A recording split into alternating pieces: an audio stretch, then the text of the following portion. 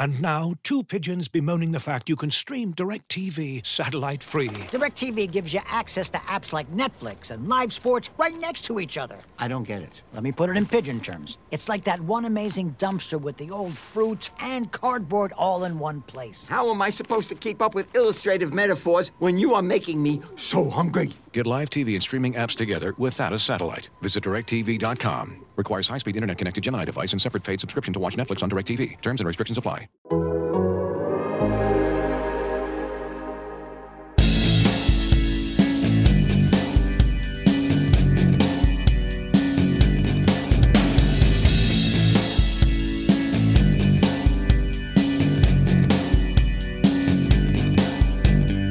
Hello, welcome to this week's episode of Why Always Us, a Manchester City podcast brought to you by The Athletic. I'm David Mooney, and today we're going to look back on the biggest news stories of 2020 for Manchester City. If you sign up to The Athletic right now, you can give another subscription as a gift to someone else for absolutely nothing. Enjoy great analysis and in-depth features from the very best football writers around, as well as ad-free versions of all the podcasts as well. Wave goodbye to 2020 and say hello to 2021 by sharing the gift of The Athletic's unrivaled football coverage for the whole year. It's the perfect present for yourself and for someone else. Just go to theathletic.com/Man City Pod. That's theathletic.com/Man City Pod and sign up. Now, for City, the interesting stories for 2020 were as much off the pitch as they were on it. There was a major transfer saga, there was an end to the club's run-in with the European governing body, and some football was played as well. In February, City were handed a 2-year ban from the Champions League after UEFA found them guilty of breaching financial fair play. The club appealed and said it had irrefutable evidence that UEFA were wrong, taking the case to the Court of Arbitration for Sport. In July, the verdict was announced and CAS had found in City's favour. Sam Lee reacted to the verdict. It was shock at first. I was shaking when I read it because it was just the anticipation of what it was going to be, and then the website went down. Yeah, it wasn't very. And all of a sudden, I thought it had gone down, and all of a sudden it came up. I was like, oh god, okay, it's here. But it's not like massively clear straight away, is it? Like they don't write it in big bold letters at the top. You know, no Champions League ban. It's like, what am I reading here? I'm surprised, but I mean the wavering in my voice there is because I don't know if I should have been, because there's been so much said about it, and obviously we've now got to the stage that obviously we did that story that we've talked about a lot, and I've talked about a lot back in November about City not getting a ban, and part of the information there, which I did tweet in December, if people don't believe me, is that to be fair, the information was that City wouldn't get a ban in the first place, but even if they did, they would get it overturned. So I mean, why I go back to saying I'm surprised is I probably shouldn't have been, because we were confident in that information when we published it back in November anyway. So I shouldn't have been surprised. But in all the months that have passed and how severe the ban was, and going back to, you know, the legal guys who didn't think the time barred stuff would work. I was going to say, when we discussed it a few weeks ago, the feeling was generally that this isn't the outcome that was going to happen, that the most likely outcome would be to sort of meet in the middle outcome, but that hasn't happened at all. Well, I didn't think there'd be a meet in the middle. I thought it would be one or the other, and it has been. It's been the other. You know, City have got no ban, so I didn't think it would come down to being meeting in the middle, but it just seemed that the whole time barred thing wouldn't be valid. That's what... And again, why I do these pieces, I speak to the legal people. I spoke to two people on the record, and I spoke to another couple of others just to say, is this right? Is this what you would say? And they go, yeah, you know, the time barred stuff doesn't matter. So I was quite surprised to see the time barred stuff in there, and there's a lot more to say on that, which we might get into later. So I am surprised, yeah, just because of everything that's happened over the last few months. But whenever we did the pod, I know we did the pod last week, which was, you know, how much does City need to rebuild next season? And I went into, you know, points deductions and that kind of thing there, which I kind of tweeted about afterwards, and was like, I got a bit carried away on worst case scenario with that, even though, you know, again, that was at the time. But when we did the main ins and outs of the CAS case, you know, for the week in June when the hearing was, and we did say, and we've always said all along, you know, City say they've got this evidence, and if they do provide that, then they'll be okay. And presumably they have provided that, and they are okay. And look, there's still some things to come out of this which may damage City reputationally, or may That'll be what will really damage FFP. But I mean, at the end of the day, now whatever happens, and I'm reading now that Javier Tebas, the La Liga president, is having a right old moan, and this really does look like sour grapes. I mean, I was going to say that the people can moan all they want. Like, as far as the Court of Arbitration for Sport go, and as far as UEFA go, City haven't done what was alleged to have happened. Do you know what I mean? Yeah, exactly. Like if City had have had the ban upheld, there would have been City fans saying, "I'm not sure about CAS. Are they the right people to do it?" And I'd have said, "Come on, lads! Like, everybody accepts that CAS is the right body to hear these rulings." But now it's the other way, and it's Javier Tebas, and like I say, he's having a right old complaint. It's quite unseemly, to be fair. He's saying we have to reassess whether CAS is appropriate body to appeal institutional decisions in football. Switzerland is a country with a great history of arbitration. CAS is not up to that standard. Which I think that genuinely is sour grapes. I would have said it the same thing if somebody at City had have said it. If the ban had have gone against them, I'd have said the exact same thing. That's the thing. At that point, though, if that's your position, you kind of have to go, well, like, where's your evidence for that, mate? Do you know what I mean? Yeah. He's not complained in the past when CAS have made these decisions. I don't think. I mean, maybe to be fair, maybe he has. But the other element is like, the issue is with UEFA. If we go back to this time barred thing, I think I've mentioned it a couple of times now, so we'd better explain it soon. But if we come back to that, and if that's effectively means some kind of technicality for City, we don't know yet, but if it is, then Tebas should be more angry with UEFA. It's weird to go for CAS straight away. It's like, it does just come across as sour grapes. Well, let's get into the time barred stuff, because looking into the full judgment, what the rest of the CAS press release said was the CAS award emphasised that most of the alleged breaches were either not established or time barred. Yeah. So what do they mean when they say time barred? Yeah. Well, in this case, the time barred is, and we've mentioned it before, but this is what all the legal experts thought wouldn't matter. 5 years. If anything happened 5 years ago, more than 5 years ago, you can't be done for it again. So let's say, for argument's sake, Real Madrid breached financial fair play rules in 2013, and they were discovered now, by this precedent at CAS. Even if UEFA said, well, we're going to ban you from the Champions League for this, they couldn't, because UEFA's own statutes say that if you committed a breach more than 5 years ago, we can't look at it again. That's the UEFA's own statutes. And I know people made this case, City fans made this case. UEFA's own statutes say that you can't look at a breach if it's happened more than 5 years ago. And you can't relook at something if it's a previous settlement. And obviously City did reach a previous settlement. So the legal opinion was kind of, well, CAS wouldn't mind about the time barred thing, because if you take everything as it is, and there is evidence, and now this might be the crucial part of it, if there is evidence that City have done wrong, then they would side with UEFA and say, despite the fact that it was more than 5 years ago, we don't mind that because City have done wrong and we're going to punish them.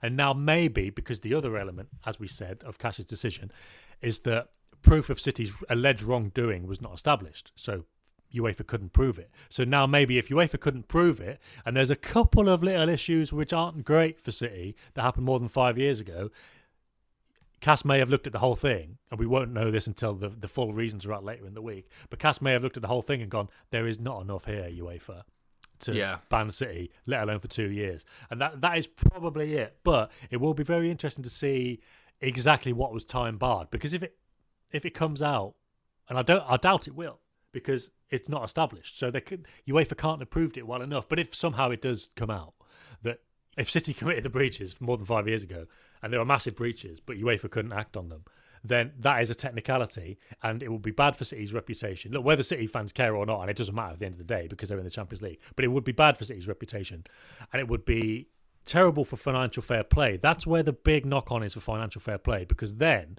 it would be, well, there's these breaches here, but you can't punish them because it's 5 years ago. What are you doing? And that's where the spotlight would really be thrown onto FFP and its suitability to regulate and govern. But like I say, the fact that the other half says it wasn't established and there was effectively no proof, I'm wondering what actually is the time barred stuff. It can't be that serious. Well, but we should find out soon. Well, I mean, in terms of anything else, there's been no indication on how much of it was because it was time barred and how much of it City have been able to prove. See, yeah. So that's kind of what we need to see. But I mean, speaking as a City fan, first off, for myself, the overriding feeling this morning is that actually it feels positive that City have been able to prove that what they were alleged to have done has not happened in some extent. Otherwise, they wouldn't have had the ruling so greatly in their favour. Yeah. So, although I think UEFA's statement does say many of the alleged breaches were time barred. So, but again, maybe it's purely the time barred element. Maybe they just said there are a lot. But the fact that CAS also said they were not established, like they couldn't prove them. Maybe so.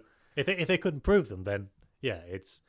I don't know. Well, I mean, I've got the two statements here. This is what City say. City say, whilst Manchester City and its legal advisors are yet to review the full ruling by the Court of Arbitration for Sport, the club welcomes the implications of today's ruling as a validation of the club's position and body of evidence that it was able to present.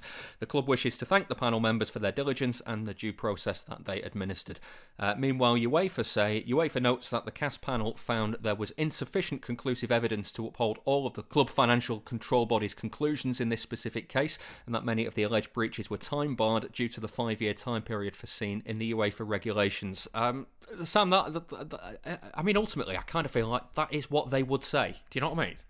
Nothing groundbreaking in either of those statements, is there? No, and if the shoe was on the other foot and City had been banned, City would have strongly disputed it, I would imagine, and we would have said the same thing, or others would have said the same thing. Well, what do you expect them to say? So yeah, the statements today really, apart from obviously the CAS one, are neither here nor there. What City say and what UEFA say. It will be very interesting to see in a few days, which CAS have promised, when that full award, as they call it, comes out. So if you hear people talking about the award, that just means that's what the full written reasons. So when that comes out, that'll be very interesting because, like I say, ultimately a lot of City fans won't care because City are in the Champions League and it's very much a victory for City. And it's a defeat for UEFA, very much so. That won't really change. But there might be things in there which suggest that City did break all the rules, but they can't be touched. Which obviously a lot of City fans would really enjoy anyway. It's like when your team dives for a penalty, you don't really care, do you? If anything, it's a bit sweeter.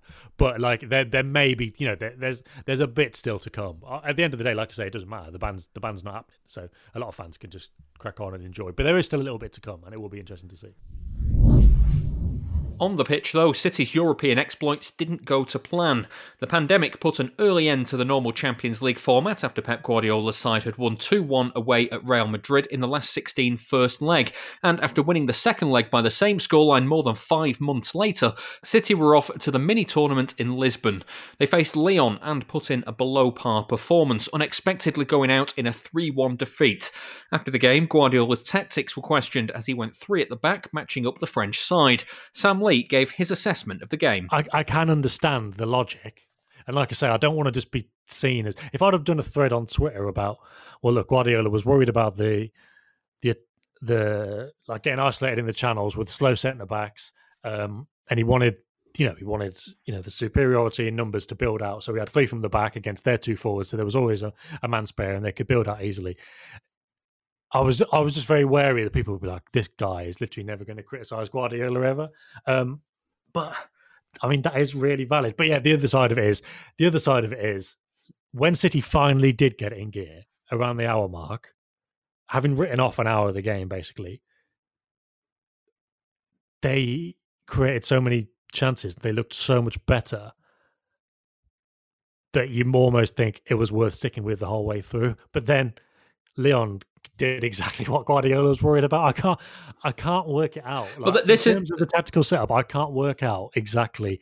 I did criticise Guardiola. My article is probably the most critical I've been of his team selection. Even though I've tried to understand it, I do think there was an element of you were worrying too much about that. I do think he was scared. I've said this before very recently on a podcast. I do think I think his whole career is basically underpinned by being scared of not losing control, of not having control. So he wants that control and he's scared of not having it. And I do think this season he's got more and more scared of that because he doesn't trust the defence. Clearly he doesn't trust the defence because he's put Fernandinho in it, but he's not had anyone to replace Fernandinho and he's not had anyone to replace David Silva. So he's trying to make the midfield more solid by taking his two of the best three players out of it and covering the defence, which isn't quick.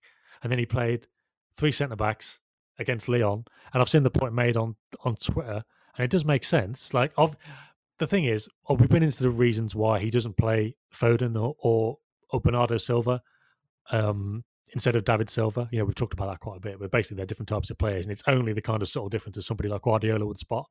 And we've talked about my theory on why he doesn't make substitutions, and we might come back to that because it was basically the same against Lyon.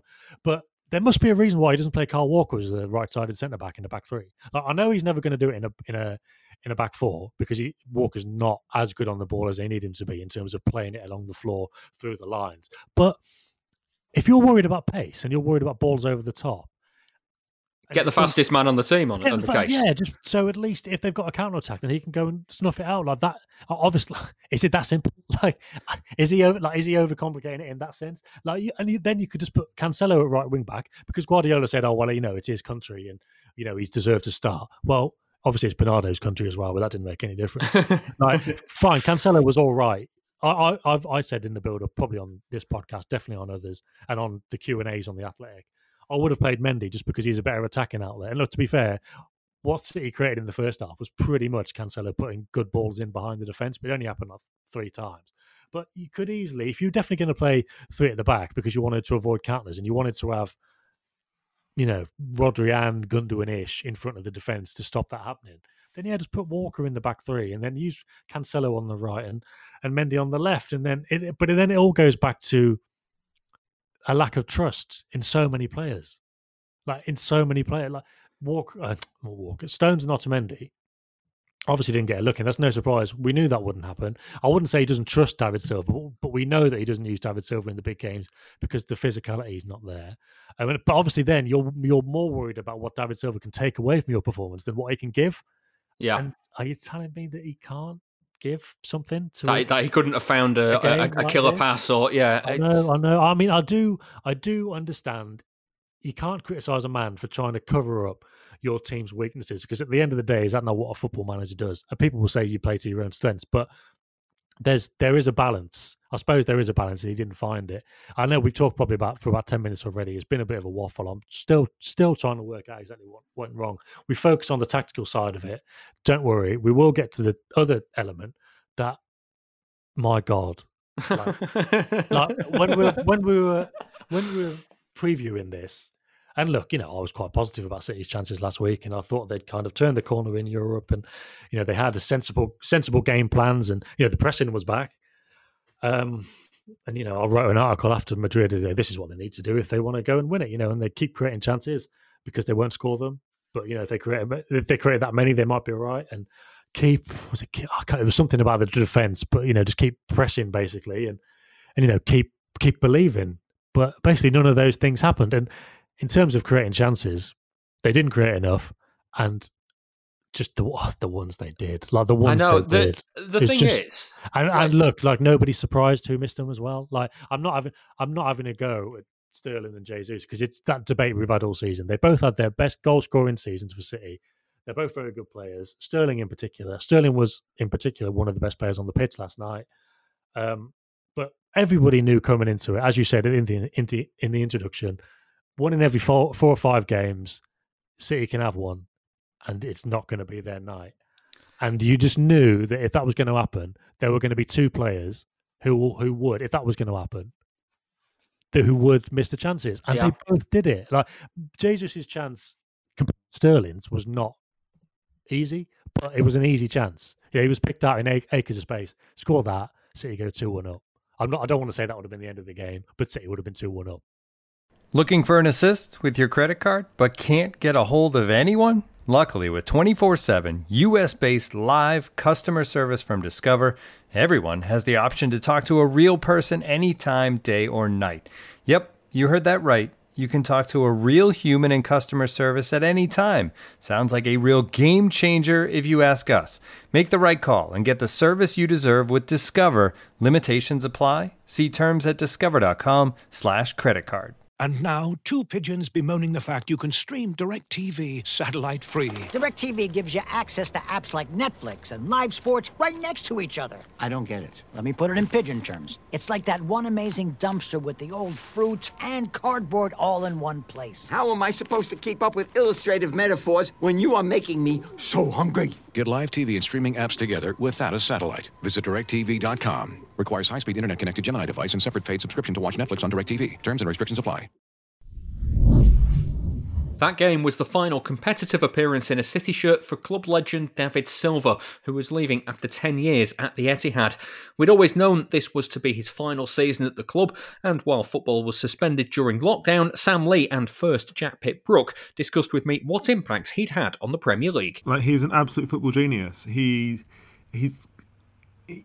got incredible first touch, awareness. Like, we were talking about De Bruyne and his awareness last week, and Silva, I think, is really exactly the same. He's not as athletic as De Bruyne, but he's got that knowledge of where everyone is on the pitch at all times. He's got his ability to weight a pass is unlike anything I've ever seen over short and long distances. His ability to keep the ball under pressure is unbelievable. If you want to, he can play the kind of killer pass inside a defender. He can. If you just need to keep the ball to see out a win, he can do that too, just with short passes. He basically runs the game because he knows what's going to happen. He knows where the opponents are and where his teammates are. He knows. He has this like instinctive football intelligence, which I've never really seen another player who has that in quite the same way as him. And it allows him to dictate what happens on the pitch more than anything else. That's more than anyone else I've ever seen. That's why there's such a difference between City with and without Silva over the years, because he is the brains of the team. He just organises the team on the pitch. If you read that Dennis Bergkamp's book, he uses the phrase technical leader, and that's a kind of type of football leadership which isn't, shouting and screaming. It is setting the kind of standards and the tempo for how the team plays.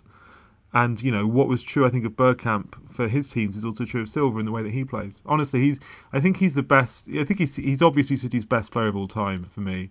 I think he's my favourite footballer of all time. I could talk about him for hours if we had enough time to get on the podcast, but we probably don't. You can look at individual performances and great moments that he's had, and there've been millions. But I think he's a player who is bigger than individual performances. He's a player who's bigger than like goals and assists and moments, because he's a player who elevates the level of the team. He's a player who transforms the team from being, a disaggregated collection of 10 other guys in blue shirts into being like a unified whole. As in, he aggregates the individuals in the team, and nobody else. I've never seen anybody else be able to do that in the same way, because that is what football is. Like, football is the key challenge of football is turning your 11 individuals into one unit. And generally it's managers who do that, and managers are more important to anyone else who does that. Whereas Silva is an individual who converts the parts into a whole. That's his genius. Sam, can you understand why I find it so hard to explain what I like about him and what makes him so easy to watch and so appealing to watch? Because, as Jack said there, it's not about the individual bits. No, that's poetry from Jack there. And I was going to say I'm not going to, and I'm glad you didn't ask, but I'm not going to try and add anything to that. That was fantastic description of what it is about Silva, because it just nails it. That absolutely nails it. And when he was saying he's not. Silva's not a player of, moments and, passes or assists or goals or whatever, I was thinking that's probably why, there's always this line about him being underappreciated. It's because you can't really boil that down into, you can't make a YouTube or highlight. Exactly, or a Sky Sports highlight video. So if you were to kind of put forward the evidence on like a highlights package of 5-minute clips of City's all-time best players, Silva would be below Aguero and Yaya Toure, because there's just so much. And in big moments, in big games, Yaya Toure's goals, they were always there. Aguero's goals, they were always there. You can't quantify David Silva's in the same way. And that's a kind of, to go back to your question, that's a problem for me, because it's not that I don't appreciate a player like David Silva. Of course I do, because I listen to other people, who are around City who explain why he's so good. And obviously descriptions like Jack's there that nail it. And you go, that is right. That is better than I could ever put into words. Because in terms of my appreciation, I would look at a game and I would go, yeah, Yaya Touré's man of the match. And Jack would probably look at the same game and say David Silva's man of the match. And somebody could then explain it to me and I'll go, yeah, you're right, actually. I just noticed in my lazy way of watching football, Yaya Touré put it in the top corner from 25 yards and make a load of lung-busting runs. That is the difficulty that I think people have with David Silva, because he doesn't do that. And what he does do is so far kind of beyond, generally, I would say, and maybe I'm dragging other people down to my level unnecessarily, but generally I would say the English football public don't appreciate that quite as well. So I think if you were to have a conversation with a Spaniard, for argument's sake, they would probably be speaking a lot more like Jack and be able to explicitly tell you why he's so good. Whereas I think in England, it's harder to appreciate because maybe we take it for granted a bit, and maybe we just look at the fact that there are great players who can do this, and look, maybe we think, oh, I could do that, or I do that. I make a short pass, or I could hold the ball a bit when I'm playing five-a-side, and we think it's easy because he makes it look so easy. But it's a bit like the Guardiola debate. The better Guardiola's teams are, the more people seem to put it down to luck, or the money he's got, or the fact that Barca was somehow already good before he got there, which he wasn't. Which I heard Ian Wright say on that Match Today podcast the other day, and I was like, Ian, I really like what you do, but you've let yourself down there. But it's almost like the easier people make it look, the simpler people make it look, the more we take it for granted. And that's why I think we struggle to put into words. So fair play to Jack for absolutely nailing why David Silva is so good, and why he probably is City's best all-time player. And we're going to David Silva's debut, which was the 0-0 draw at Tottenham at the start of the 2010-11 season, and it was a rubbish game, but quite early on, Joe Hart game. Yeah, it was. So it's like most famous for Hart. Hart played over Given and was really, really good. Yeah. And at one point in that game, David Silva had the ball in the middle of midfield, and I think it was Tom Huddleston ran straight into him and flattened him, and it was like watching like a freight train run into an Easter egg. Like, so he just completely destroyed David Silva. Barney Ronay. And Silva was just sat on the ground, like with his arms outstretched, looking at the referee, as in saying, "How on earth is that not a foul?"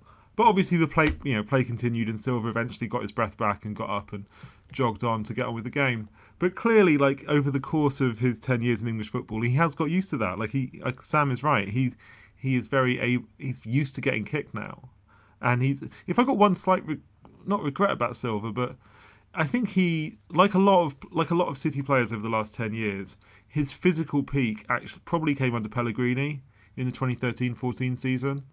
And by the time, Guardiola did get the last good few years of Silva, but there are certainly a few players for whom they were at their physical best under Pellegrini, and then by Guardiola they were kind of on the way down a little bit. Although I was just thinking earlier about I'd be interested to hear David and Sam's takes on this. Silva's best performances for City.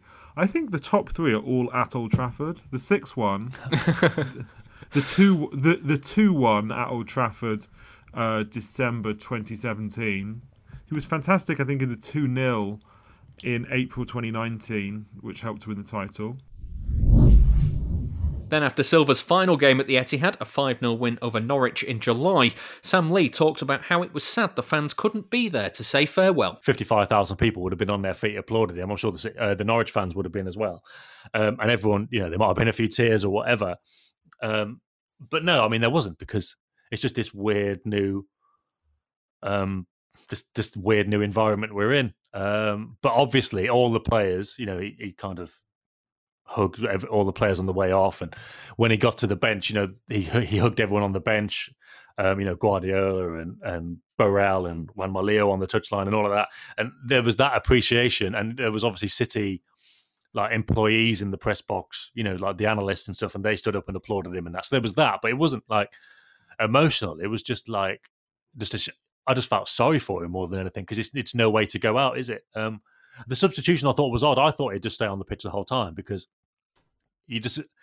those substitutions are always for the fans to have their moment and the players to have their moment with the fans. Yeah, so I thought it was odd, and especially as he'd probably have wanted to, like he really wanted to score, which we will get onto, but it looked like he did really want to score from that time in the second half when he did a load of twists and turns in the box with his back to goal and turned and had a shot, and Krul saved it.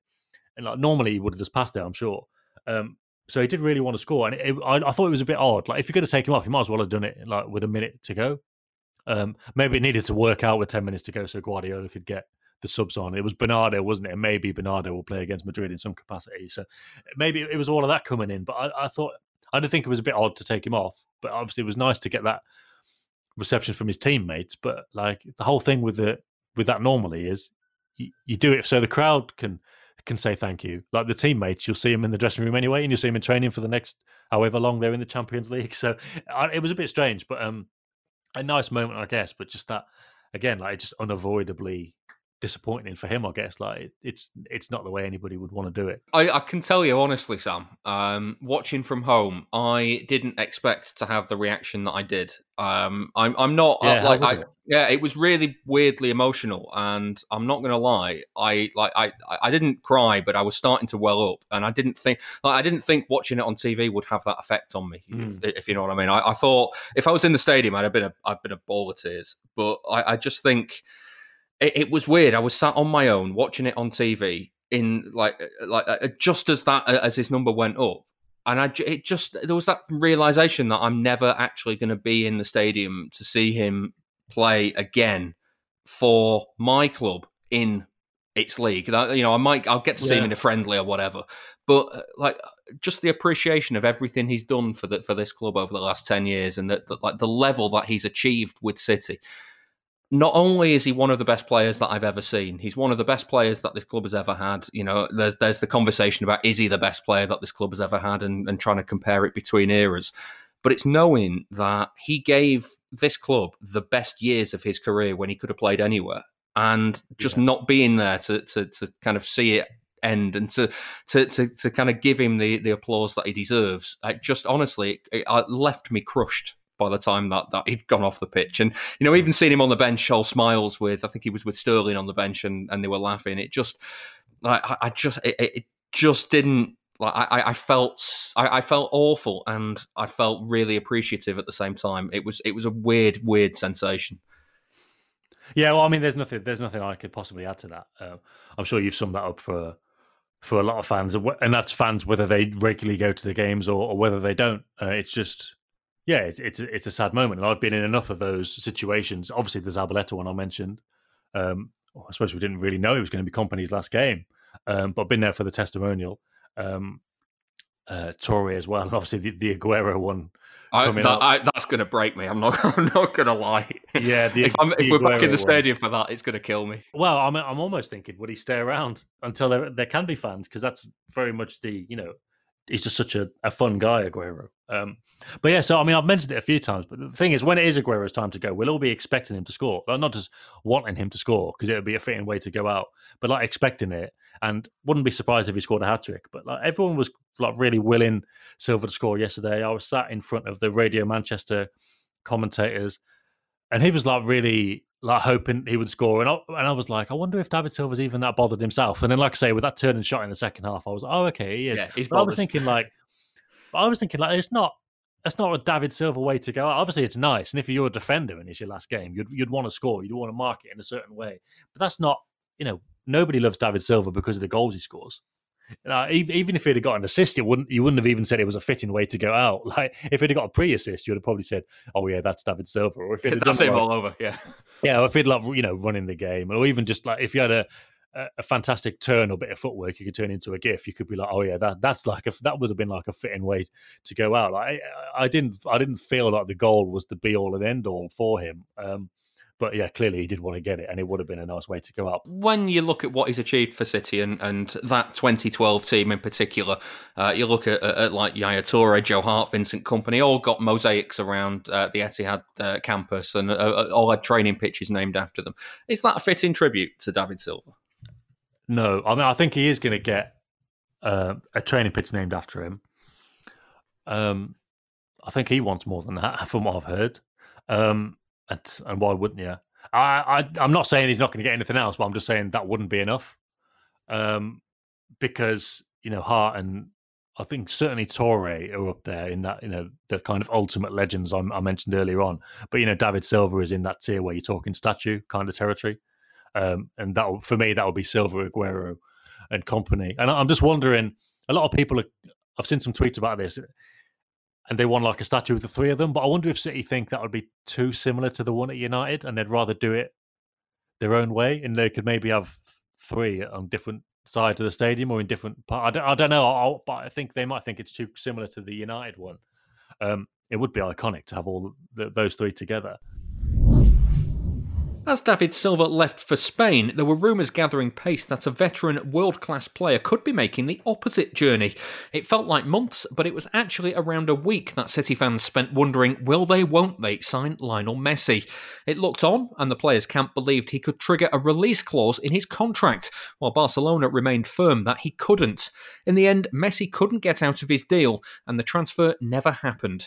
Here's how Sam Lee reacted. It's a shame, isn't it? It's a shame. Like, I did a podcast, I think, within an hour of his interview, and I was trying to answer some of the questions, and like I say, like, so from my reading of it, like, it's just such a weird thing. Like, it seems to me weak in a way, on Messi's part, because it's like, well, all we heard about was how there was no going back on his decision. He's decided this, and he's definitely leaving.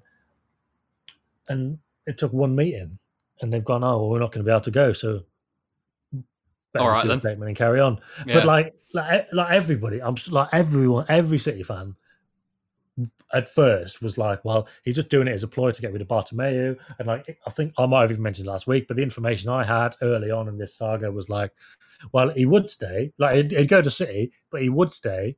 If Bartomeu, the board, Koeman go and Xavi comes in, but like, he hasn't got any of that. Like, it's such a weird thing, and like that's why part of me thinks it. You know, it could be like, you know, calling Bartomeu's bluff to an extent, because if not, what has he got out of it? And like, there isn't really enough money, because look, the thing about selling Messi is City would, as far as I know, would pay a fee, and that fee would help Barca out, and obviously the money would be off the wages, and then they could go and invest in the squad. But like, in a normal summer, you'd maybe say Griezmann could go for the same kind of amount, 100 million, or like Dembele or Coutinho or something. But in this market, there's not an awful lot of clubs around willing to pay those kind of fees.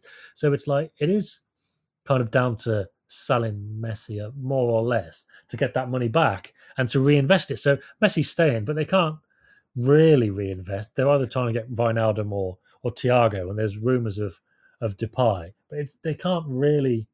It's almost this sporting project that Messi wants. That's what I mean. Like, it just seems like it feels like everybody loses. Yeah, exactly. City lose, Barcelona lose, Messi loses. Yeah, I mean, more or less. But I mean, obviously, no team with Messi in can lose really, because obviously the massive upside is they have still got Messi, but obviously, as we saw last season, that wasn't enough. Like, if your team's bad, if you're not run very well, then having Messi isn't enough, because Barcelona didn't win anything last year. So exactly. So it's exactly that. It was kind of a very unsatisfactory ending in that sense. Obviously, there'll be loads of Barca fans who are happy he's staying. But like I say, I'd probably say to them, obviously I can understand that, but Messi isn't enough to win things. And at the moment, I'm not sure how they're going to be able to recoup the rest of the money to get back on track. Like, I don't know.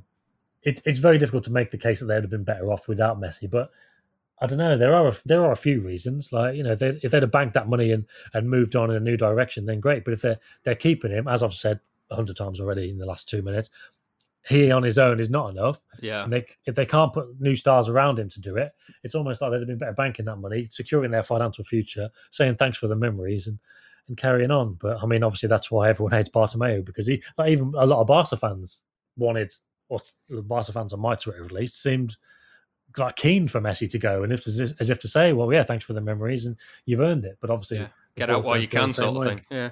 Yeah. What do you think happens next? Because, you know, officially he's on a free next summer. He could sign a pre-contract in January. I mean, City will go back for him, surely. Yeah, in the same way that in 2017, when it didn't happen, they went back now. And obviously, look, it's own. And the thing is, now normally we're talking about these transfer sagas. They're normally like July, and then you've got 6 months until January. But January's not that far off from where we are now. So if City don't, you know, if there's no development before the transfer window closes in October, if this wasn't a play for Messi to kind of still get out but do it on his terms, which I admit kind of stretches the bounds of reality a bit, you would think that because it's not like from January the 1st, City would ring up and say, "Oh, your contract's ended in 6 months. Do you want to talk?" They'd probably be staying in touch. Yeah. But I mean, that's always the thing. Like, do you remember? Obviously, nobody cares now because it was Alexis Sanchez. But do you remember when Alexis Sanchez fell through and because they couldn't quite get it done on the last day? But they were like, okay, well, we'll go back in January. But things change. Obviously, he still wanted to leave Arsenal, but he ended up going somewhere else. And that's the thing. And like the nearer they get to the end of next season, Messi said when he told his family he wanted to leave, they were all crying and stuff. And you can understand that. They would genuinely love their life. And look, as much as I enjoy living in Manchester, it's not going to be for everyone, especially if you're used to living in luxury near Barcelona. So, and the nearer he gets to the end of next season, the nearer he gets, of course, to Bartomeu going anyway because of the elections. And there's just no way he's going to win. Like, there's no way he's going to win the next elections. The easier it probably is for Messi to be like, well, he's gone now. The new guys come in. Xavi's going to be manager or whatever it might be. Whoever, whichever players they might get in.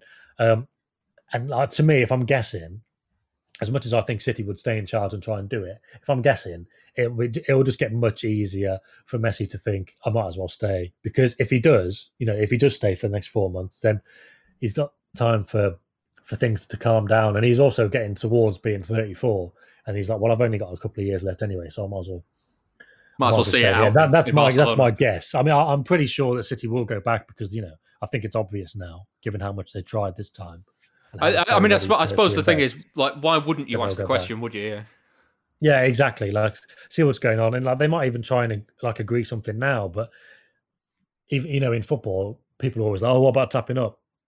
But it doesn't matter. Like, forget it. Everyone does it. In fact, some Barca journalist tweeted that. They were like, oh, if Messi goes to City, can Barca report them for tapping up? And another Barca journalist said, what about Eric Garcia? So, like, it's just something that happens all the time.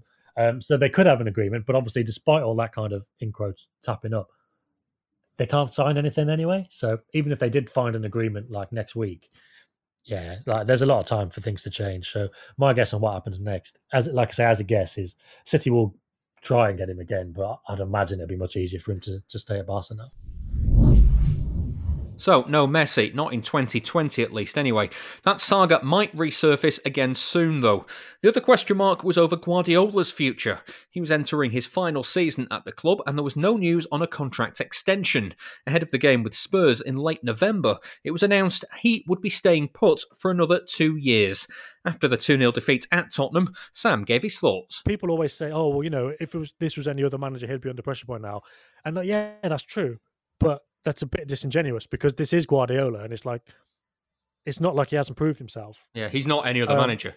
He's not any other manager and it's not any other club. They back him implicitly and rightly so. But the only thing I would add to my own opinion of, keeping Guardiola is the best thing they could do is he just needs to, it's not a catch-all, is it? So I actually did a podcast on Friday after the contract had been signed and before the Spurs game, and I was still kind of down on it. I was still like, well, it's not. I don't think it's going to fix everything. I was like, I might be wrong. I don't necessarily think they're going to just turn around and start blitzing teams again now. There's still a lot that needs to be fixed, and that's the issue. And it's a mad situation, isn't it? Really, where we're talking about all this, and the manager just signed a new contract, and everyone's really happy about it. Like it is a bit weird, isn't it? And I just want them to fix it without. I said this in the summer. Buying players is fine, everyone does it, but they can't just limp through this season. And obviously there was those stories last week. One, that Guardiola was going to be back in the transfer market. And it's like, well, why didn't you back him in the summer?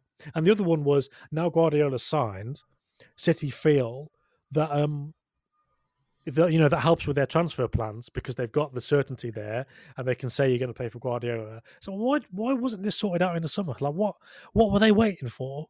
Like obviously they were waiting for something. Guardiola was waiting for something to say, "Okay, I'm going to stay." But what was that actually? What's changed? What's changed? Because it's not like in the August first 8 November. games they've been. Yeah, I mean, maybe Guardiola's looked at them and go, "God, they're knackered and they're doing absolutely all they can." And I'm convinced that when they're not knackered, they'll be fine. But it's not like they've blitzed the first 8 games and he's like, "Okay, great, we're going to be okay here. We can go again." I don't know what anybody's seen to mean that it's dramatically different from the summer. It's really strange. And like I'm saying, they should have signed him in the summer, and I'm kind of glad for City that they have signed him now. But I don't know what's changed. Like, why didn't they just do it in the summer? And if they think, well, Guardiola being around is going to help them in the transfer market. They've cost themselves a summer of transfers, and what are they going to do now? Like, is the implication that the squad isn't there? You know, that they're not going to do anything this season. They're going to limp through the season, the other 30 games, and wait to buy players in the transfer window. Oh, surely not. Like, there's got to be more to it than that, and that's what I'm looking to see, really.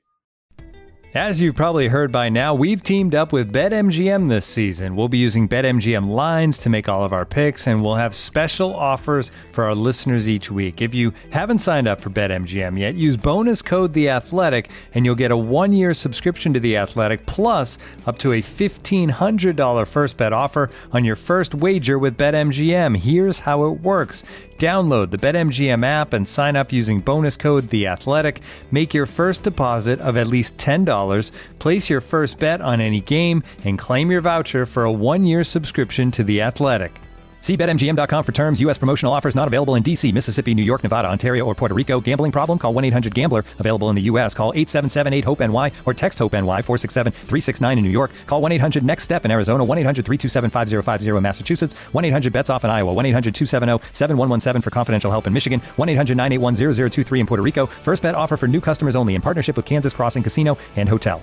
Don't forget, if you haven't signed up for BetMGM yet, use bonus code The Athletic, and you'll get a 1-year subscription to The Athletic, plus up to a $1,500 first bet offer on your first wager. The defeat at Spurs left many downbeat, but since then City really did sort their defence out, something we'd all been desperately wanting for months, especially since the Champions League exit against Lyon. It may have resulted in fewer goals scored, but there were plenty more clean sheets, with John Stones and Ruben Dias forming an excellent partnership at the back. Here's what Sam made of it. I was speaking to somebody the other day who plays golf with him, and it's always good to speak to somebody new who knows him, and it just kind of reinforces everything you already know already. Like whenever they talk, it's always, it's genuinely not about the defense for him. You know, when he always says in press conferences, "Oh well, if we scored that, we wouldn't be talking about the defense." He's not even trying to take the heat off them or play mind games with the forwards or whatever. That's genuinely what he's like, and that's what will decide it. So, and the thing is, if Guardiola has found it like a structure. And again, this is kind of why it's like, to be fair to him, how many times have I said on this podcast he should find solutions within his own team rather than rely on the transfer window? I mean, look, it's not really what I had in mind, and I still think he could probably play. I still think he could play Bernardo and De Bruyne as number 8s, and he could play Foden as a number 8. But I mean, he won't, obviously, because of how he sees the game. But I'm sure that would still work. But he has found solutions. But again, it all comes down to the balance of what's entertaining versus what's going to get us points. Yeah, but yeah, and just for me as well, it's like it's easier. Is it easier? I think it might be easier to make that change. So he's made that change now, and the team are a bit more solid in those games. Like I said, I don't think they're going to approach every game like they did at United. So that's a one-off. Like I say, they will need to be different against Southampton. But what they do need to do, and what he can't change, I don't think he can improve, because no coach can, is scoring the goals. Because we saw last season, they were creating more chances than everyone else. Loads more, but just missing so many. And it was generally Sterling, it was generally Jesus who were missing them. And that's something that still needs to change. But obviously, the thing this season is they're not creating as many chances as they normally do. And, that might be because they're playing safer football. Obviously, I think they were just playing worse football at times earlier in the season for whatever reason. Injuries, tiredness, whatever. So that's part of it. But they are creating less as well. So there is an element of this defensive solidity will help. And just having like Ruben Dias, who can defend on the pitch, and John Stones, who's confident and playing well on the pitch, that will help. And Laporte, because, he's not a write-off clearly, and he played very well when he came back in the week. And I wouldn't be surprised if it was him and Stones soon, just for one game anyway, to see how it goes. That helps, but you need your forwards to score goals. And he dismissively said, I think somebody asked him after the press conference, how do you sort that out? And he just went to put the ball in the net or something. It was like, yeah, okay. But it's a pithy response. He can't, as I say, he can't do anything other than like if he creates the football in the build up to that gives the striker the opportunity of an open goal and they miss it. Like, what more can he do? Yeah, exactly. Like the structures were in place last season. They were creating a lot of chances, even though You know, they weren't as good last year. There were problems, but it was the weird thing with City was those problems were only evident once every 3 games. Whereas this season, they just seem a different team altogether. Like you could watch City in most games last season and just be like, this is the same team as it ever was. Yeah. And then you could watch them in about a third of their games and be like, oh, they're not. Whereas this season, it's just like, not quite sure like what this City team is. You know, if you take the Burnley game out of it, it's a different looking side. Is this the best you can do with this group of players?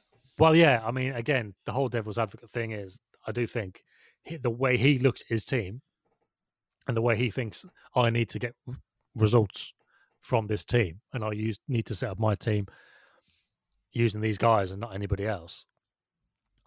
And his very specific way of looking at things and the way that the squad is made up, I think this might be his way of thinking this is the best I can get out of the team.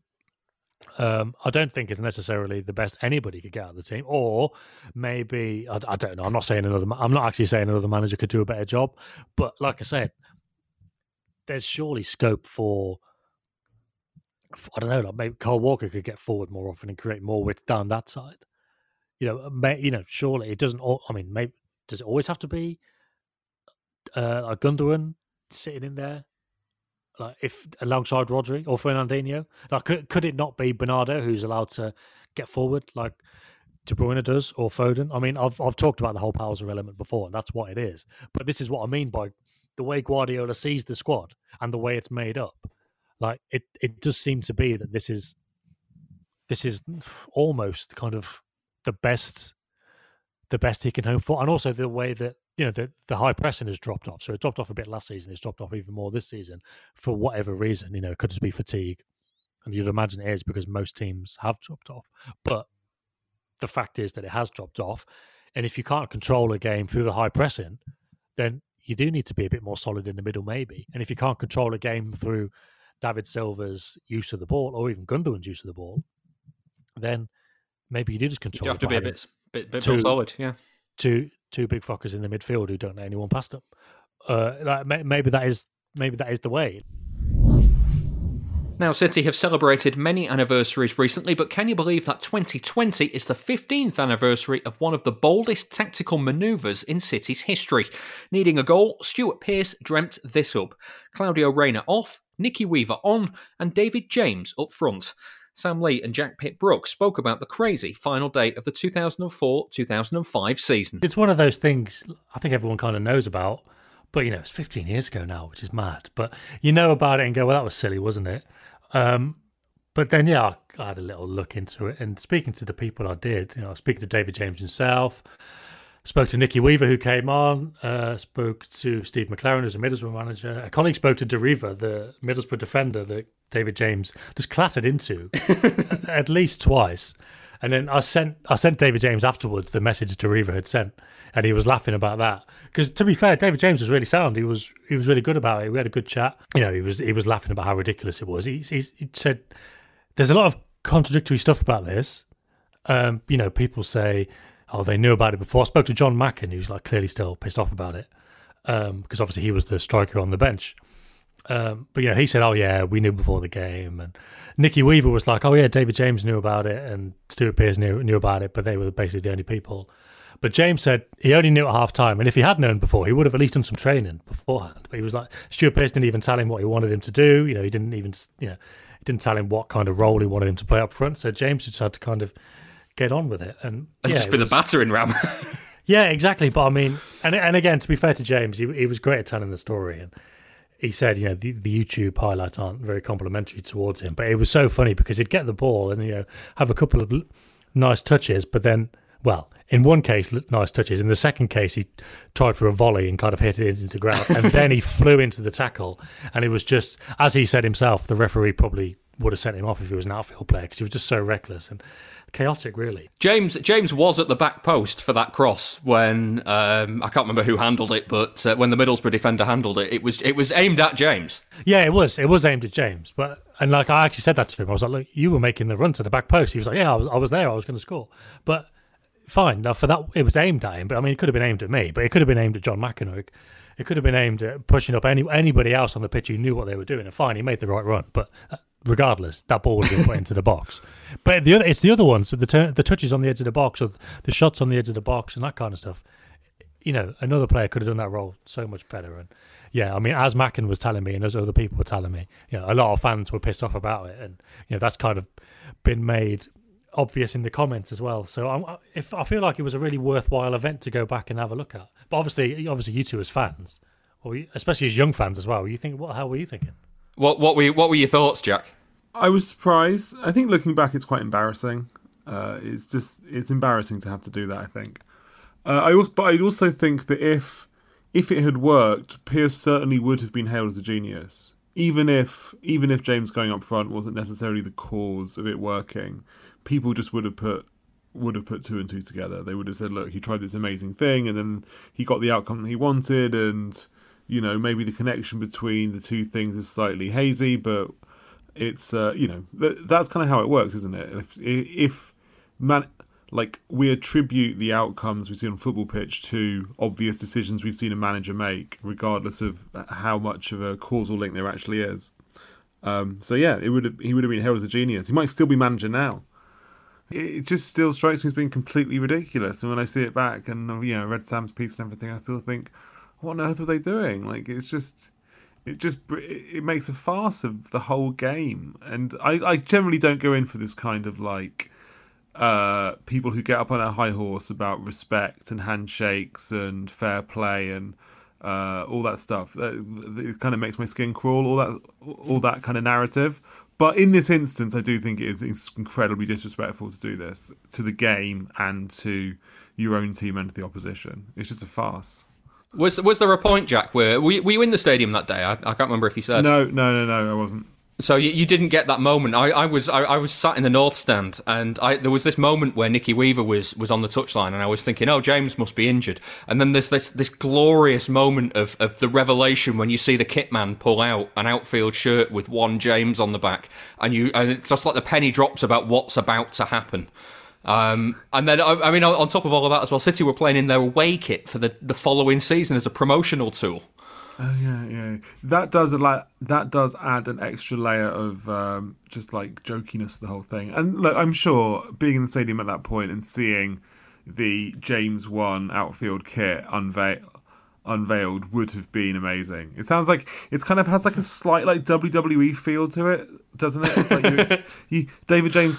You see Weaver coming on and you would expect James to come off, and then it's like David James is that David James's music? And David James is still on but in a new role. It does have that kind of like wrestling feel, like people, when a character like changes his role or does something surprising and everybody in the stadium is like shocked by this amazing outcome that we've never seen before. And yet in this case, unlike a lot of stuff in football, it is unprecedented. Like, it just isn't something that we ever see.